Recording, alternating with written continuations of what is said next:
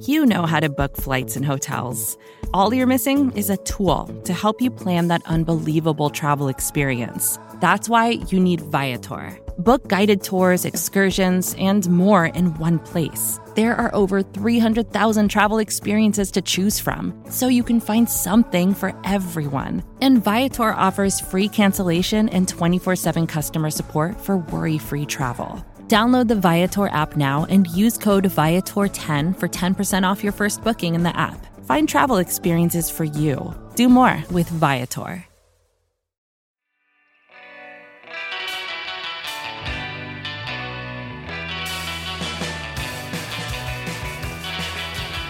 It is the APC podcast from AcmePackingCompany.com and SB Nation, talking Green Bay Packers.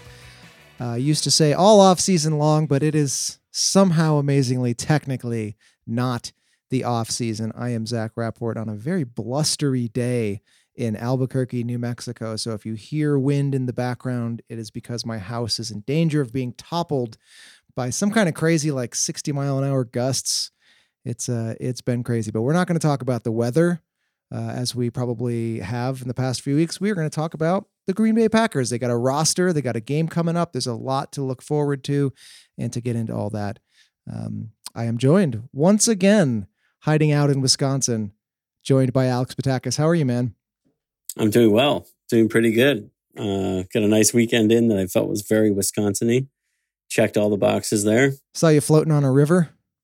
Yeah, I was in like this little lake. It was calm. I kayaked for the first ever time. I'm not an outdoorsman, which probably doesn't surprise you very much.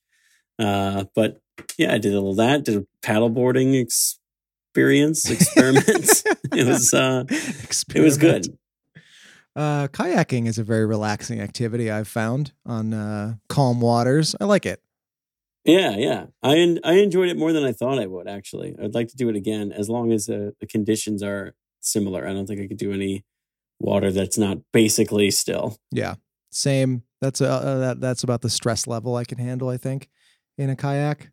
I know, pretty low stakes. Yeah, I don't want my like leisure activities to be work, you know? So if it's calm, that's nice. But people who like to kayak for a challenge, it's like, I don't know. Why volunteer for that? Yeah. I was thinking that the whole time I was doing this. I was like, if this were any harder, I would be so miserable. I have a friend out here who, it seems what he does for relaxing is to do things like, oh, I'm going to go on like a 46-mile bike ride in the 100-degree heat. And I'm like, cool. Well, I'll be here when you get back with some beer. So yeah, exactly. Really quickly, no Ben Folday today. COVID times, crazy times. He will be back on the show, I promise, but just not quite yet. Alex, you think we can handle it without him? I think we could kick this season off. Muddle through. All right, guys, follow us at the APC Pod on Twitter. Subscribe, hit that 5-star review. Doohickey. If you want to play the free listener Pick'em League with a goofy little prize at the end, get at us on Twitter at the APC Pod. Send us a message or email us, theapcpodcast@gmail.com. There is still time to join the Pick'em League. And we are back to our regular season form here. So we're going to do 2 shows this week. In a couple days, we are set to talk to our buddy Arif Hassan, who covers the Vikings over at The Athletic, to preview the Week 1 matchup against the Minnesota Vikings. So the season is here. The roster is here, and that is where I wanted to start, Alex, with you. Roster cut down weekend happened with, of course, no preseason games and very little intel for us on the fan side. Not really a ton of surprises. I'll say this first, some notable sort of practice squad names. So people who were cut, but have been retained on the practice squad: wide receiver Reggie Begelton and wide receiver Darius Shepard, tight end John Lovett, who might be a guy, and we'll get into who qualifies to be a guy later. Center Jake Hansen and offensive lineman Alex Light. So those are some names that you probably recognize back on the practice squad, but the following name calls for a little royalty-free sad piano music. And here it comes. Touchdown Jesus. We only knew you for a couple, 2 or 3 years there, but they were a good time. And, it's just time to part ways with Jake Kumerow, who was cut from the team, and friend of show Justice Mosqueda and I were talking a bit after that happened. Maybe he would get on the practice squad, but the Bills scoop him up. Alex, it's a sad day in Packer Nation. Jake Kumerow no longer a Green Bay Packer. Yeah, sad day. Sad day for Aaron Rodgers too, I guess, when it happened. He loses yet another football IQ guy that he loves. But, I'll miss his hair. I'll miss his laugh. I'll miss his smile. I'll miss the joy he brought so many who need someone who looks like him to root for. But, yeah, I mean, what else is there to say? On to the next, I guess. He'll have fun in Buffalo. Yeah. Oh, you touched on you've talked about this before, though, the idea of Aaron Rodgers communicating publicly his like for certain guys, and I feel like in the past you've come down on the side of let's give Aaron Rodgers some of the guys that he likes. Other people I know are vehemently on the other side of that fence, which is no, this is all GM and coach stuff. Are you still fall on that same side? I mean, I think it really depends on the player too, right? So when Rodgers is vouching for, I don't know, someone like Julius Peppers or something, or Charles Woodson, guys like who are future Hall of Famers, it's one thing. It was pretty clear that Jake Kumerow wasn't that. I mean, it doesn't feel like a move that matters that much to me, and I think we're kind of beyond. I think we're kind of beyond the we need to appease Aaron Rodgers phase now. Like, we just need to do whatever we can to be good enough while he's here. But also, it's a new regime, it's a new coach, it's clearly a new offense that has a very different philosophy. So from that regard, I understand Rodgers having a little bit less of a say, where before he was so entrenched in everything that was the Ted Thompson era, the Mike McCarthy era. He was that. He ushered that in himself.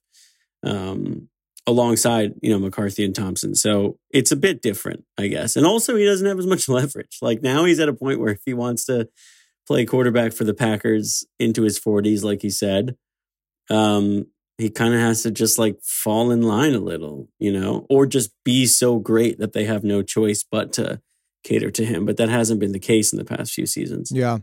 The only other surprise sort of wrapping up sort of this cut down rundown. You mentioned this in sort of our pre-show back and forth, but all but one draft choice made it, and there were no UDFAs, no undrafted free agent rookies who made the team. And apparently that's the first time since 2004 that's happened with the Packers. Does that surprise you at all? Yeah. That's pretty crazy. And I think this is happening with a lot of teams. And I think that honestly, it's probably the first time in a while for a lot of teams too, because, undrafted free agents a lot of times have, in a normal circumstance, months and games to prove themselves. And those guys also play more in the preseason, more than a lot of other guys. So they even have more opportunities to make plays a lot of other times. But for the Packers, it's I think one of the staples of Ted Thompson as a general manager was that, we always, almost every year, we felt like we had an undrafted free agent who would come into camp and, just dazzle people and then make the team and honestly have a chance to play a lot. It's happened at the defensive back position quite a bit. So it is a little bit surprising, I think, from that regard. But then when you zoom out and you realize, again, COVID times, I guess that's just how the cookie crumbles, I guess you could say, right? This offseason, we knew going in that rookies would be at a disadvantage. When a team hasn't necessarily spent draft capital on you, it already says something, I think, about, the perception of you, especially a late round draft pick. So, you would have to be out of this world, it almost feels like, to show up to camp. And in the span, how many practices? Wasn't it 14 days or something, or 14 practices or whatever? I forget. 12 maybe. To show enough in that time to make a team seems almost impossible. Yeah. So But it's crazy, you know. I mean, that's like the impact that's going to be felt around the league, and it's the same for like late round draft choices. Like these guys are at a huge disadvantage, given how little football there's been. Yeah. You know, and the Packers historically over the last 10, 20 years even relied on a lot of young UDFA talent to come into camp and shine.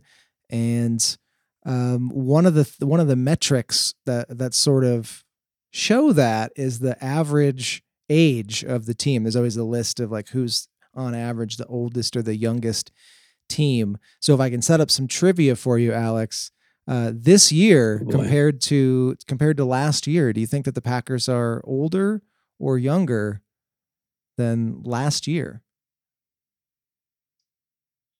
I feel like this has to be a trick. I mean, I guess I would just, again, without the setup, and if you just like wrote that question down and texted it to me, I'd be like, oh, they're older. But how big is the discrepancy? It is a trick. There is no discrepancy. They are the exact same age this year as they were last year. 25.5 years old is the average age on the Packers. Really? Yes, which is tied for fifth youngest in the league this year. And I mean, COVID or not, they've actually been remarkably consistent, dating all the way back to 2016. So starting in 2016, 25.4, 25.7, 25.7, 25.5, and 25.5. That's crazy. Do you have? Yeah, that's really crazy. Actually, the way roster turnover and stuff in this league works, and the way that the Packers like to like develop guys and keep them. But yeah, that's pretty interesting. Damn. So I actually, so does that scare you at all? I mean, like just going back to what we were talking about like these guys being like late round draft picks and UDFAs being disadvantaged. My big worry with that, and being on the younger side of the spectrum in the NFL is that the Packers' injury luck was so great last year, and that if that doesn't happen again, like that, if you get to one of those situations, and I feel like this has happened in years past, especially for Green Bay, where like by week 6, all of a sudden you have a laundry list of injured guys. You have guys who have still been, playing NFL football for less than like 3 months that are going to have to step in right away. And I understand they expanded the rosters and things like that. But again, I guess everybody's in the same boat, right? Yeah, and I almost think it's a little bit of a mischaracterization. Like I'm actually not worried because when you sort of tee it up and say, like, oh, for the first time since 2004, no UDFA rookies made it, and of course with my trivia question it makes it seem like, oh, this is a couple young guys who haven't had any snaps and then a bunch of old guys, which is not the case. And in fact, there's plenty of players I think on the team who actually they would have fallen into that category last year and they stuck around. So UDFAs, practice squad guys, late round draft picks who've been in the system for a year or two, and we'll get to some of those names a little bit later. But yeah, so I think it's maybe a little bit of a mischaracterization. I mean, even a guy like Allen Lazard was a practice squad guy last year. Actually, didn't make the 53 last year. That's pretty, actually, yeah. Like that's pretty shocking, given the way I guess the role he's expected to play this year, right? Like that happened pretty fast. All right, let's move on to the right tackle position. We're not going to get into the nuances here because, as we often say, we're not super qualified to talk about offensive line play, but position battles. I feel like we definitely can touch on that. And Billy Turner seems to have beaten out Rick Wagner, but Turner also appears to be a possible scratch for week 1 with an injury. So perhaps Wagner will get the nod, or maybe they'll shuffle some guys. It's a big question mark right now, but historically the Packers have done well hitting on a pipeline of capable linemen, just sort of pumping them through the system. But Alex, I mean, doesn't it feel a little weird to be sort of this unsettled on the right side of the line heading into a game that counts? Yeah, I mean, yes, I think so. And especially given who the opponent is and the importance of that game. That's, if there's any consistency year over year for their defensive line. And again, I think Danielle Hunter and Yannick Ngakoue, like those, making that acquisition that gives them like two very prominent pass rushers. So it's unsettling from that regard. And like we're used to, I mean, Balaga's been here was here for a really, really long time. You feel like the left side of the offensive line, and certainly from the tackle position, is so settled. And it makes me nervous a little bit. I don't want to say that Rodgers' mobility is like limited. I don't know. Are we all in agreement that he's not the same exact way he used to be in terms of the way he can move around? I think he still moves around pretty well. But it's not quite the same. And I think that given that, and the fact that this is probably the first time in a really long time you didn't feel like our right tackle is Bulaga, our left tackle is Bakhtiari, we're good there. It makes me a little nervous. Yeah. The interior line was a question mark last year, but the acquisitions they made proved to be incredible, right? Like that was a huge question mark going in and ended up being a huge strength for the team. But that also is a position that I think by design, that they invested less in, right? Because they felt like they can get by. I don't think you can get by with a lesser investment at tackle unless you just get really lucky. Yeah. So I am nervous. Yes. Well, and I talked a little bit with Justice Mosqueda about this. He kind of jokingly, but not so jokingly, refers to Mercedes Lewis as an extra lineman. And I think that he will be deployed there on the right side early and often to sort of bolster that side of the line as it's a little bit in flux. Yeah. And I think that's a great point, because I think that they will need some assistance there. So that could impact their scheme for the, I guess maybe for the first few weeks, until you feel like that's a little bit more of a steady situation there. And it might be a little bit of a disadvantage too, insofar as like maybe telegraphing what they're going to do. If Mercedes Lewis is on the right side, lined up on the right side there, then it's that's a good point. But you know what? I think the Packers, despite fans even being able to telegraph what they were going to do offensively under Mike McCarthy for so long, they still managed to be like okay enough. Yeah. So maybe they can still win out despite maybe that your fact. Boy LaFleur will surprise some folks. Maybe he's more prone to throw in some wrinkles. Our favorite thing. #wrinkles. All right, let's move on. Aaron Jones is in the news again. Aaron Jones said during an NFL Network hit that the Packers are definitely, I think was the word he used, working to get a long-term deal done. And Alex, I haven't gotten your take on this on air, and I'm sure this will be a topic all year long, but where do you land on the is re-signing Aaron Jones a priority question? Well, my take is that I don't necessarily have a firm one yet. I'm more open to being swayed like one way or the other.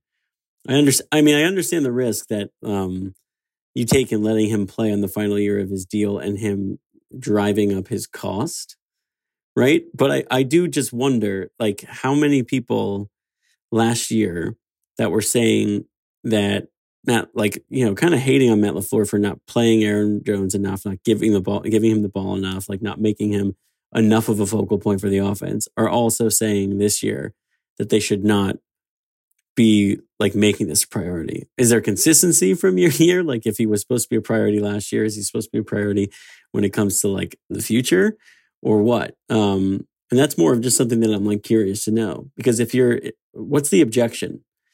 I guess is what I'm wondering. Is it just the nature of the position, how expendable people think it is, how short the shelf life, is it that they still run an offense with like a lot of running backs involved? Is it like, what is the objection? I think that it is all of those things. The objection that I find most compelling is the idea that you can find replacement level talent for very, very cheap.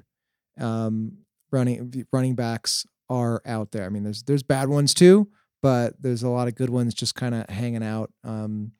And our buddy Ryan Arcon on the blog acmepackingcompany.com has yet another piece. he wrote one a couple weeks ago saying something similar, and he's further driving the point home here with a piece today titled "A Sensible Aaron Jones Contract Extension Does Not Exist." And he goes on to make that point that I just outlined for you, Alex, among others. But let me ask you this. You talk about maybe wanting to re-sign him now to avoid the risk of him playing super well and his price tag just ballooning. What is the price tag right now, do you think? And is that price tag worth it? Well, I guess maybe that's where I'm struggling to come fully around to the other side, and that it doesn't make sense in any situation now is because I don't really understand what his market value would be right now. Last year he scored a lot of touchdowns, but he still was to me, this is the year where he would be taking a step into I still don't view him as a nationwide name, a guy that a lot of people know. When Saquon Barkley's contract is up, or when Zeke Elliott's contract, you just people all around the league, in terms of fans, obviously people in the league are super aware of what's happening. No, I still feel like Aaron Jones is a little bit of a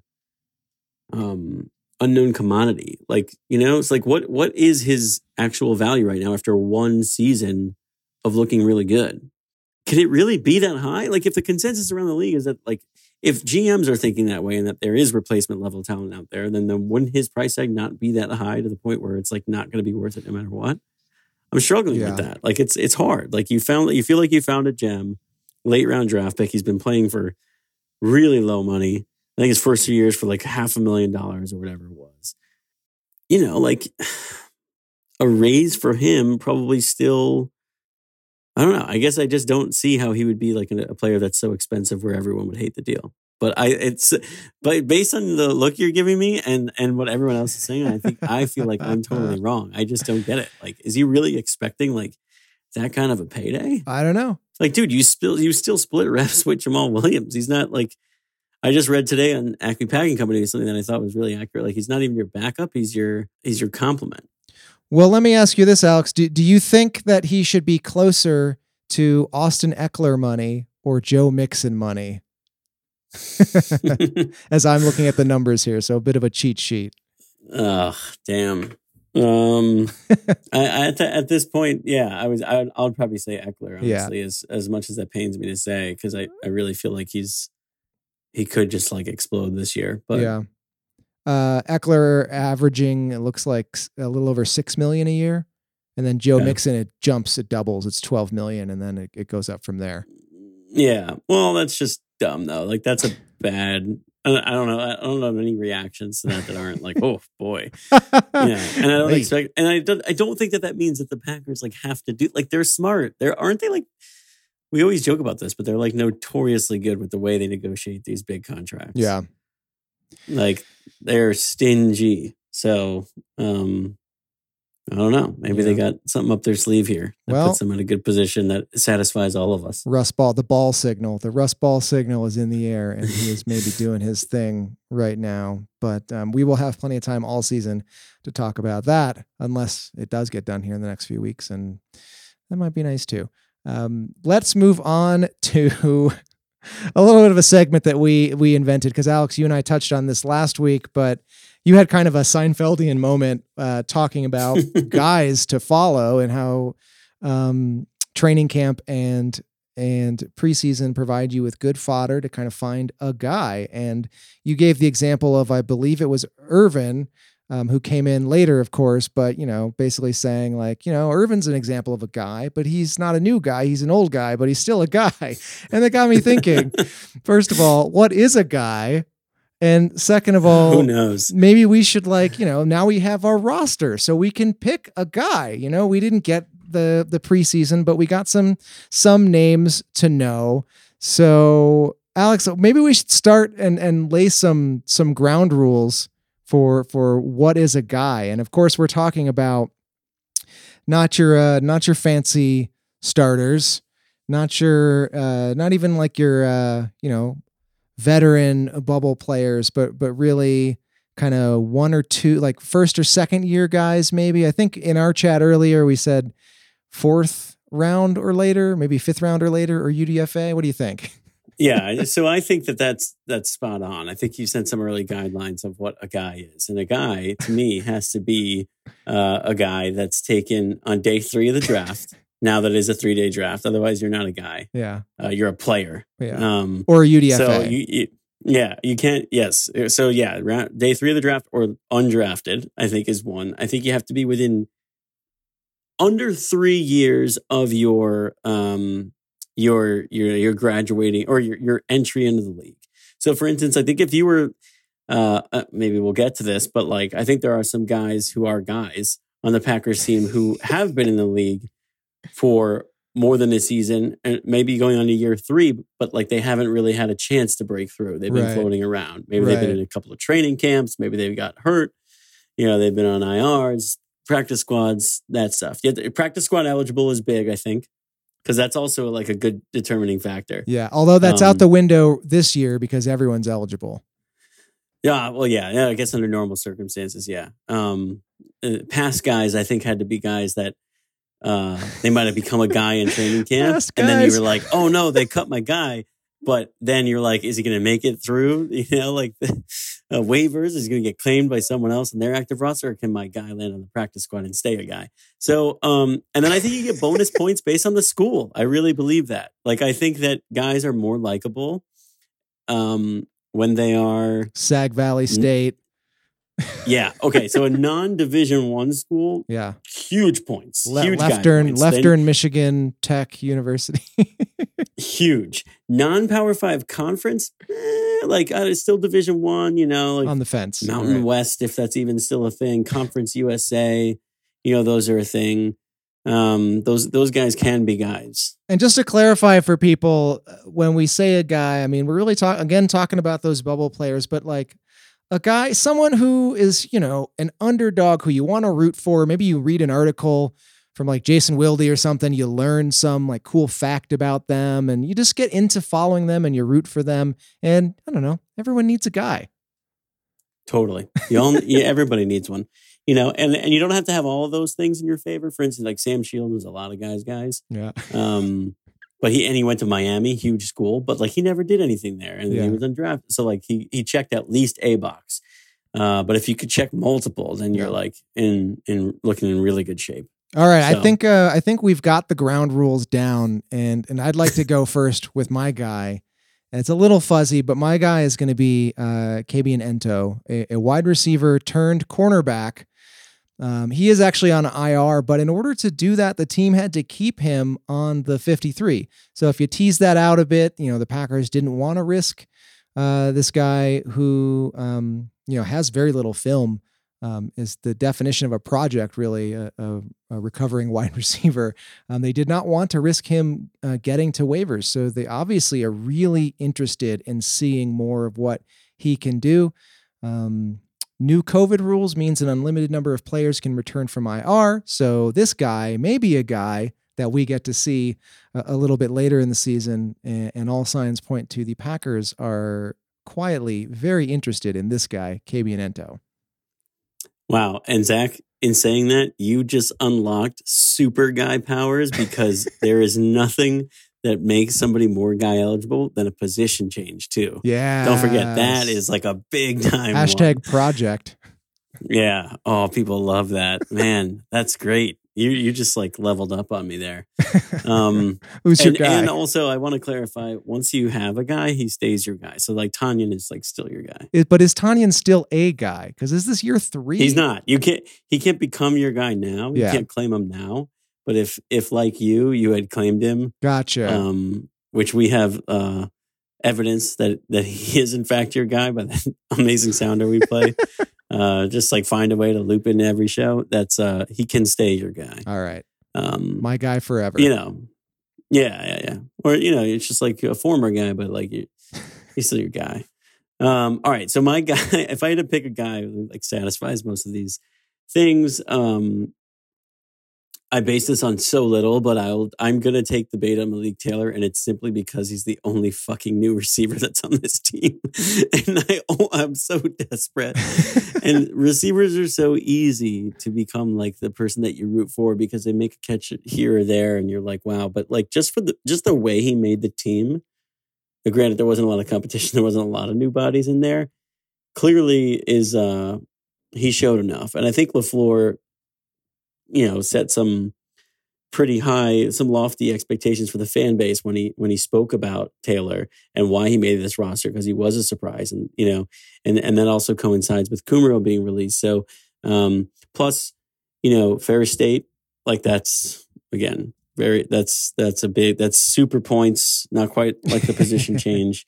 But in keeping 5 receivers, like he could be a guy who could be around for such little time, but we also have never seen him. We didn't get all those preseason reps that make you fall in love with the guy. So I think that's why I'm like even more excited. I'm like, well, he showed enough in such little time, as a guy who easily could have been out of the league by now to make this team. And honestly, like, I know he's 5th, but he's going to get an opportunity. And that's because of my lack of faith in the guys ahead of him, how little we've seen them, and how injured they often are. Yep. So like just by being on the opening day roster, you have a lead, right, on everybody else, and I'm excited to see. It might take weeks before we see him like actually get out there and take a rep, but from what you read and what you hear coaches say, it's a little exciting. I don't have like Donald Driver expectations, but I have at like a Geronimo Allison ceiling type expectation. You know what I mean? Yeah.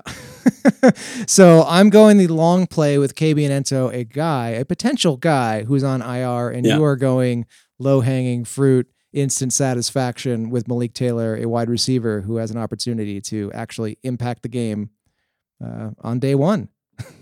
Yeah, exactly. I saw, I think it was Wes Hodkiewicz tweeted this out, pointing out roster guys this year, guys who are on the 53 this year, who graduated from last year's practice squad. Malik Taylor is one of them. KB Ento is another one.